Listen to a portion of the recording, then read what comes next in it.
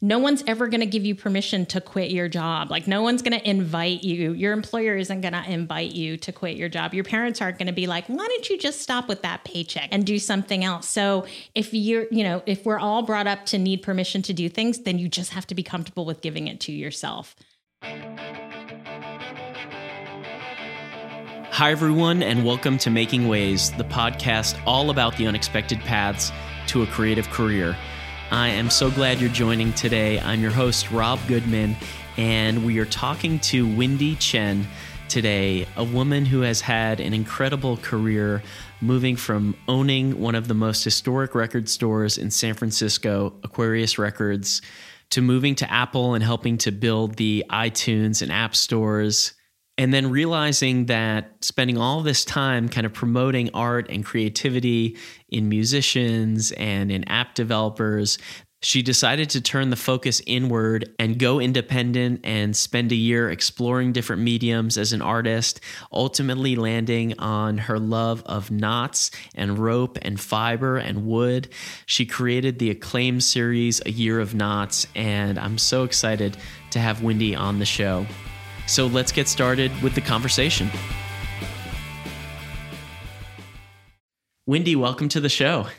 Thanks, Rob. Happy to be here. Yeah, so great to have you here. Tell me a little bit about what you've been working on at the studio off the bat these past kind of few weeks. I know you work in rope and fiber and also in wood. So what's been kind of on your radar in terms of projects? It's been a really amazing year. So a bucket list life item I got to check off this year. I had my first fine art gallery exhibit. So that happened in August and September of this year. Wow. So actually my studio's been feeling a little empty because I made so much work and then took it all to the gallery and put it up on the walls there. And a lot of it didn't come home, meaning it sold. Some of it sold. Some of it sold. That's great. That's a really nice feeling, right? And just congratulations on the show. That's incredible. Yeah, thank you. It's kind of my first dipping a toe into the fine art world, which is, I really love new worlds in general. And this is a world, right? So I've got my fingers and toes in several different worlds now, but the fine art world is really interesting to me and really good people. So the studio's been feeling a little empty. Yeah. I usually am surrounded by all of the knots that I made for the Year of Knots project, which was a project I did in 2016, where I learned and made one new knot every day in 2016. So that's 366 knots on my wall.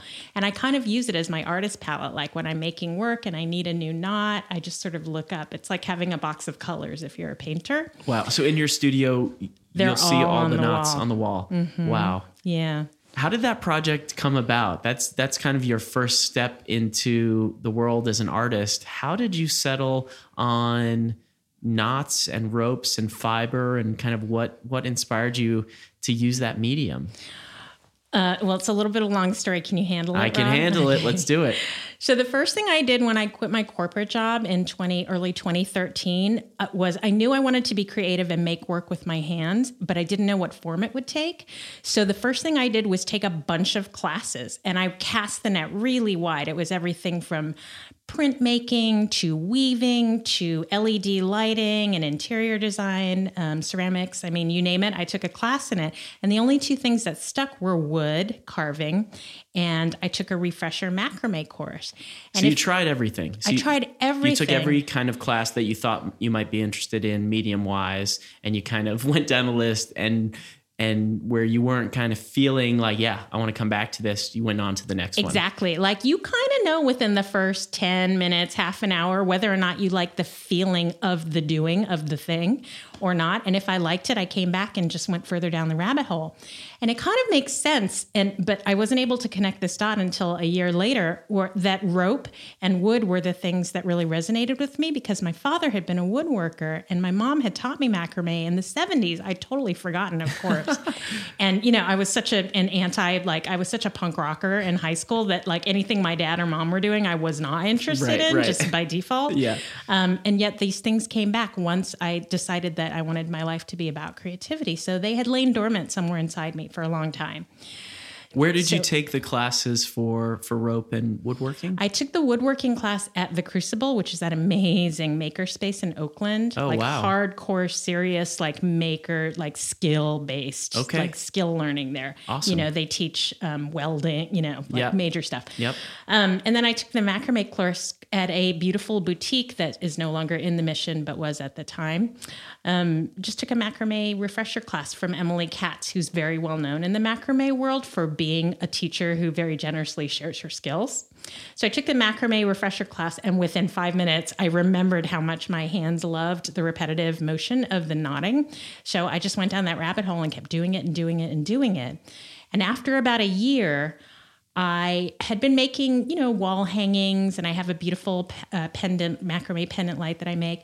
But everything, especially my wall hangings, they all kind of look the same. And I realized that a lot of macrame, which is having a bit of a moment right now and a resurgence, it all kind of looks really similar. And I literally had a light bulb moment on January 4th, 2016. I was in my backyard. I love that you remember the exact date. And I didn't believe that light bulb moments existed. I thought it was just in the movies or comic books.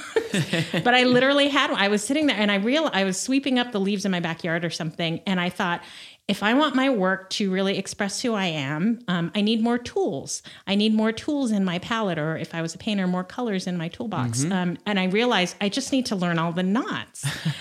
And so in a flash, I intuited the self-imposed design restrictions around the project, that I would post each knot every day to Instagram to keep myself accountable, but also to build an audience and to build a dialogue with other people who are into it. Photographing the knots, making them in white rope, photographing them on a white background to just kind of to foreground what I found interesting about the knots, which is the notion of the line. So I tried to remove other elements like color and, you know, all of that. Yeah. And so you envisioned the full project when you started? In a flash, or a light bulb. And it was going to be a year? Yeah. Every day? Mm-hmm. Okay, wow. Because you don't always hear that, right? You think, well, I started and then I kept going, and then before I knew it, there was this thing. But no, you had this flash moment on January 4th. And was part of it that you wanted to learn, but you wanted the learning and the process to be the art itself? Yeah, that's a really good question. So when I started it, I thought of it as a daily commitment and a kind of performative art ritual, right? That I would do over the course of a year. But I didn't know that at the end of the year, all of the knots would hold together as a single piece. I thought of it as 366 little pieces that I would make in 5 minutes or 20 minutes each day.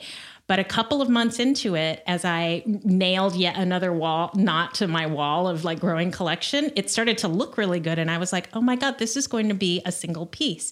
And by the end of the year, because 2016 was a leap year, I had 366 knots, and it really holds together quite beautifully. If I may say so myself, I think the work works on several different levels. Yeah, in terms of the individual pieces and as a whole, and also kind of telling your story. I mean, on your website, you talk about that the journey you were on personally and as an artist is kind of expressed in this piece. Exactly. Yeah. So you got amazing attention for this work. Well deserved. It's such beautiful work. Is a lot of what you have to do now as an artist in promoting your work or promoting your products? How did that come together, kind of the attention that drew around the project, and how much of that is kind of your life now as an artist?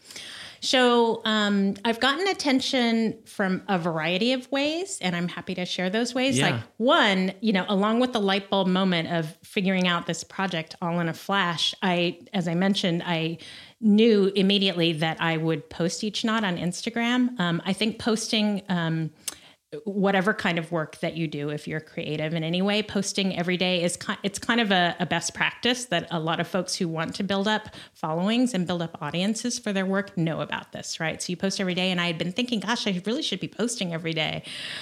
So it occurred to me that this would be a lovely way to do that. And I also think that people like to learn and people like to follow along, and knowing that the project had a beginning, a middle, and an end, I think it builds up anticipation and excitement, not only in myself, the artist, but also in the audience. I love watching folks do, for example, El Luna's 100 Days project. I love watching people grow and sharing, what may not be perfect work, but sharing the process is what's the most important thing. So there was no part of you that kind of hesitated to show before you said, no, I'm starting and I'm going to show my start? It was an assignment that I gave myself that I was going to make a knot every day. I was going to learn one, make it, take a really good photo, edit that photo, tweak it, using all of the great iPhone apps that we have available now. It was an assignment that I gave myself, and I wasn't even scared. And the questions I get asked a lot nowadays are, how can you do that kind of a commitment? That just seems so enormous and scary, but it wasn't. Very quickly, I started to look forward to it every day, and failure kind of wasn't an option for me. Like, I'm too old to fail. Do you know what I mean? Like, if I'm going to take on a new project now, I'm going to think about it. I'm going to make sure it's the right project. I'm going to do my best. So how long was it where you were taking these classes, trying different mediums, and then getting into knots before you kind of posted the first year of knots? It was about a year of taking classes. When I got into the wood carving, I immediately started carving spoons and making them available for sale, and built, a small income from that, and had several retailers loving my work. But where the wood carving is for me now is that I don't make work for sale anymore, but I share the skill. So I teach a class every 6 weeks in wooden spoon carving, and it's a serious woodworking 101 class. It's mostly women that take it, and I think that's great because, woodworking can be a little bit intimidating, and we as women are encouraged to take up mediums such as wood, but why not? It's amazing. So the woodworking, I mostly share this skill. That's how I keep involved with it. So besides the Instagram following, the New York Times and Wired and all these amazing places, was there a lot of thought? Is there continuously a lot of thought into how you present and promote and engage with the press as an artist now? I have enjoyed a lot of attention from publications, and about half of that has come from what I mentioned before, sharing my process, my story, and the project, The Year of Knots, and my other work on Instagram. One of the stories that got me a lot of traction was Wired found me. Soon after The Year of Knots was complete, they got in touch with me, and they heard about me through Instagram. It's amazing what Instagram will do. That's awesome. And through that, a lot of other publications got in touch. That being said, another thing that I decided to do pretty early on, once I felt that I had work that I was very, very happy with and knew the rest of the world would probably like, had it the opportunity to see it, was I asked around and I hired a PR team. I hired a publicist. And at first I was, I have this whole punk rock background. So at first I was like, that's so not fucking punk rock at all. Like, how dare I hire, we're supposed to be suspicious of media and PR and all of that, and a marketing plan, Right. Kind of you just want to build an audience, right? Like, do yourself, find your people. Yep. Yeah. So, and I was talking to my assistant, Hannah, who is an amazing film and video maker and an amazing musician who's released like 6 or 7 albums, both solo and with bands. And she was like, Wendy, I hire a publicist every time I release a record. Otherwise, how is the world going to know about it? Like, you have to. You need professional help to get it out there because there's so much stuff out there now. Yeah. There's a lot of noise. So I asked around and I found a publicist who specialized in the kinds of publications and the kind of work that I make. Yeah. And we clicked immediately. And so that's been really successful too. It's not cheap, but I believe that if you take your work seriously and you treat it like a business in some ways, it's art, but it's also, my goal is to make a living from this, then getting help is a practical, smart thing to do. And the other thing I was thinking was when I started making art, when I quit my job, I was 46 years old. And when I started making art, I was about 47, 48 years old. I was like, I don't have the luxury of being 22 and, waiting for my work to organically sort of like to catch fire, like have people take notice. You're like, let's get the show on the road. Yeah. I was like, my goal is to make a living from this and I need to do it quickly. And so I want my work to be put in front of the editors who are going to appreciate it. And this seemed like the most practical way to do that. Yeah. So you are like the epitome of the person I want to have on this show. You went to film school, you worked at and then owned and operated Aquarius Records here in San Francisco for 14 years. You went to Apple, iTunes, the App Store, and now have gone off on your own path. I would love to rewind a little bit and hear about what you were like growing up and what you were into. Were you a little bit more academic minded? Were you mentioned like being pretty punk rock growing up? Like, was it music all the way? Did you think about being an artist when you were a kid? growing up, my father was in the U.S. Army, so I was a very good model, second generation Chinese American daughter. It wasn't until I started feeling like a misfit in high school that I realized feeling like a misfit is way more fun. So that's when I guess I started rebelling in some ways. And just no one in my family had been an artist except for my grandmother, and even she hadn't done it full time, right? It was a hobby. So I don't think it was really respected in my family that you would do something creative. So yeah, there were some years out there in the wild when I didn't necessarily have the approval of my family. I mean, it never got bad, but you were like, when you say you were a misfit, you just like weren't paying too much attention to like your studies in school or just kind of doing whatever you wanted, art, music. Like, I got really good grades, but my father was like most Chinese fathers would say things like, why don't you just major in engineering or science or law, as if you can just turn on a dime and do that. Right. Okay, Dad. Right. Not when you've been raised to be like a true blue American from day one. So I've always been attracted to whatever I thought was the most exciting sort of cultural moment at the time. And for many years, especially in the late 80s and the 90s, that was music. For me, the record store was the center of the community. It was where you went to find your next favorite album, make new friends, figure out what show we were all going to go to that night, right? Find your next boyfriend. I mean, we all loved it so much. So I was attracted to record stores. And so it made complete sense to me to start working in one.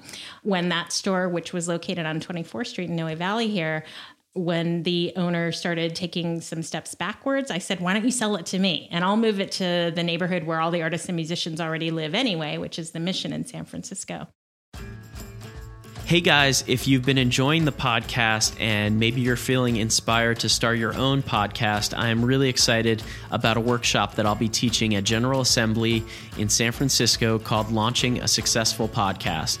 It's got everything you need to know to get up and running and launching a podcast as soon as possible. We go through equipment and recording and styles and formats and editing and marketing and promotion and distribution. So if you're interested in learning more about podcasting, check out the workshop. Go to ga.co/SF, scroll down to see all workshops, then scroll down until you get to October 20th and my workshop, How to Launch a Successful Podcast. Sign up. And if you use the offer code Making Waves at checkout, you'll get 15% off this workshop or any class or workshop at General Assembly at any of their locations across the world. So check it out, and I'm excited to share more of what I've learned with you guys. Okay, let's get back to the show. And so, right, before you got to that time at Aquarius, you came to San Francisco from Hawaii in '89, and you went to film school. And then I read that one of your films, your thesis film, was in Sundance in '94, which is amazing. So before you kind of had this epiphany about, wanting to get into the record store business, were you thinking about getting into film? And how did that kind of transition into working in retail? Yeah, that's a really good question. So yes, I was fascinated with film because I loved watching films, right? And I wanted to make films, but I didn't have a whole lot to say. When I was in it's kind of a cliche that when you're in film school, the first couple of films that you make are just about yourself. And I didn't really even know who I was at 18 years old. Yeah, I didn't have a lot to say. But I knew that I was really into music, and it's what I would do in all my spare time. So at some point, it wasn't really a click, like it wasn't conscious for me, but at some point I was like, the thing that I'm really passionate about is the thing that I should be doing for work, not this thing where I'm like struggling to find something to say. Yeah. But what I realize now, and I just was able to articulate this like last week as I was thinking about it, is that what was going on for me back then is that I didn't really love the process of making film. They're long, drawn out processes. If you want to do it on a larger scale, it's a lot of trying to find money in the beginning, getting the team together. The process of the doing, I didn't enjoy very much. What I'm doing now is when I'm nodding every day or when I'm carving wood, I actually love every moment in the process and every stage in the process, not just the result. So when folks ask me, for advice about what they should do next, I always say, make sure that you love every part of it and not just how it looks when you're done or how it feels in your hand, not just the result, but love the process itself. That's a clue that you should keep doing it. Yeah. And for the record store, like you said, you love music, you love the environment of it. Everything about it. So you did it for 14 years. I mean, I don't know, tell me about the experience, because like you, I have very loving memories of record stores. I still go to record stores today. When I worked at Sony Music, I got to work with the independent record stores around the country. There were probably some promotions that we like maybe even worked on back in the day. But and I have awesome memories of Tower Records growing up. Oh yeah. So yeah, what was your experience like running the record store? I loved it so much, and mostly because the ethos at Aquarius had already been set before I started working there. Aquarius is the oldest independent record store in San Francisco. It was started in 1969 next door to Harvey Milk's Camera Store in the Castro. Husker Du played an in-store in the back. The Dead Kennedys met through an ad on our bulletin board in the 70s. I mean, it was that kind of a record store. Yeah, historical. We only sold music that we loved, and we just ignored and did not sell what we didn't love. And so I continued that ethos, of course.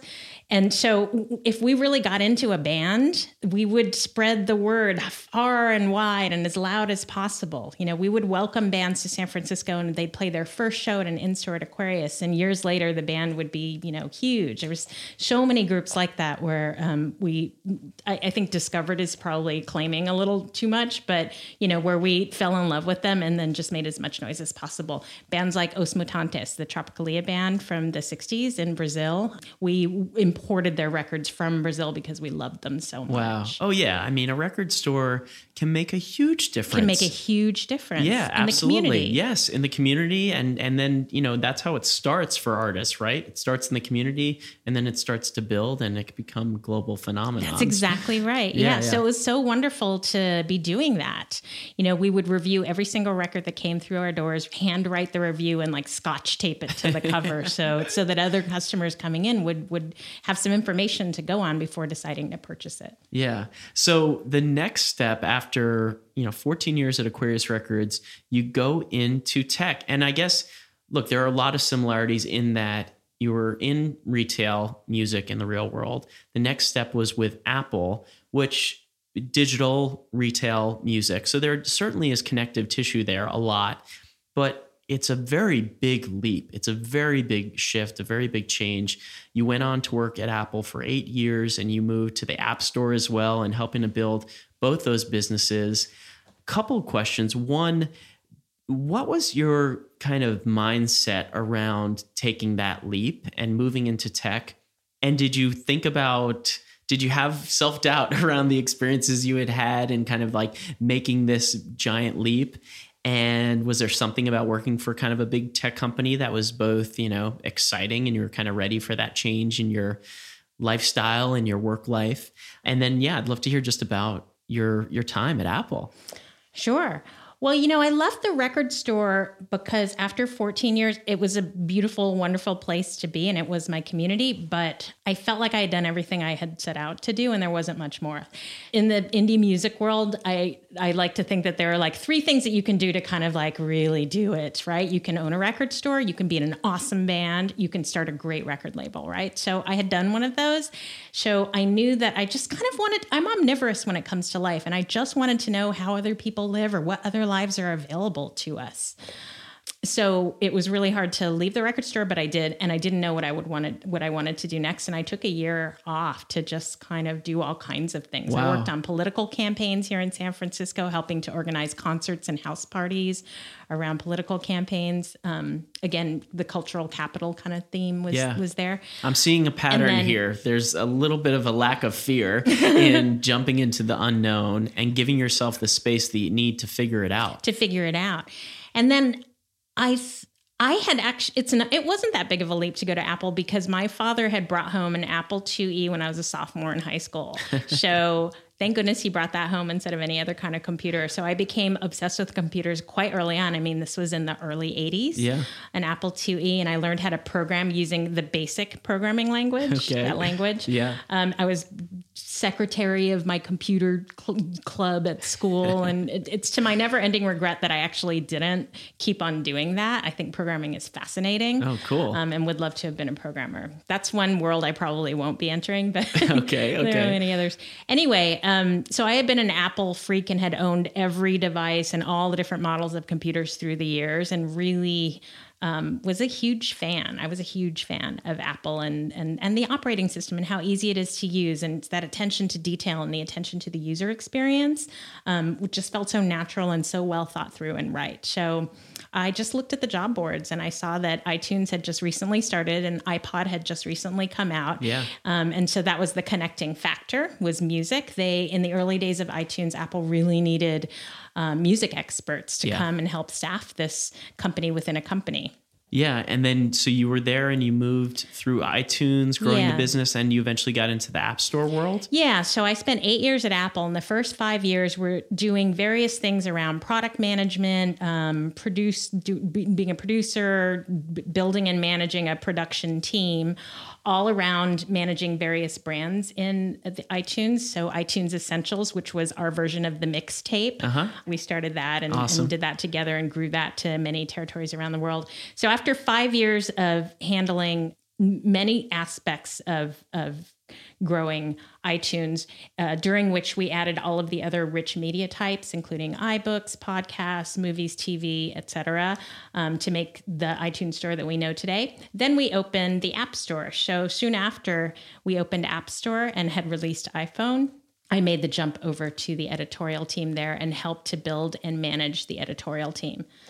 That team is the team that makes decisions about what gets featured on the front page of the store, kind of like a radio programmer in a way. What did you, what's one of your most interesting learnings from your time at Apple? You were there at a critical point in the music business. You were also there at critical points in these products.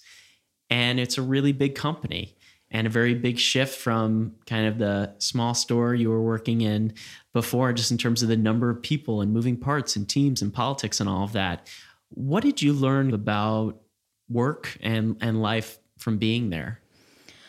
I'm not afraid of big numbers. When you're working on a promotion or some kind of merchandising at iTunes or releasing a new device at Apple that you know is going to be seen and bought and heard by 16 million people or 25 million people, that doesn't faze me anymore. So big numbers are not scary.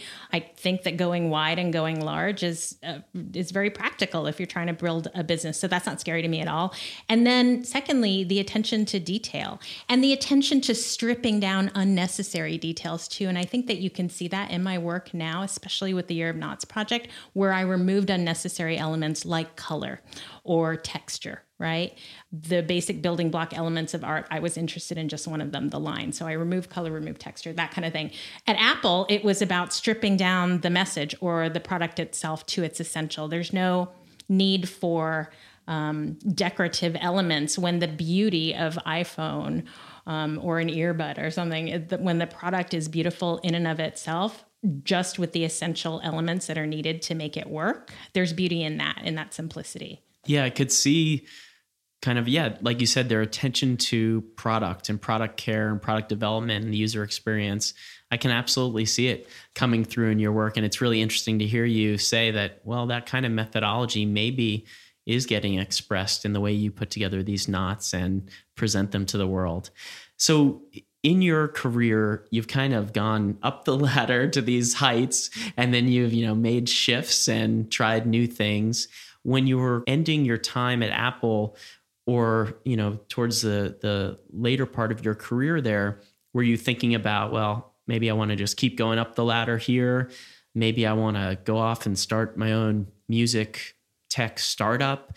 What was your thinking around that? And then when did you kind of realize that you wanted to go off on your own and you wanted to pursue this artist's path, even if you weren't sure which road on that path you would choose?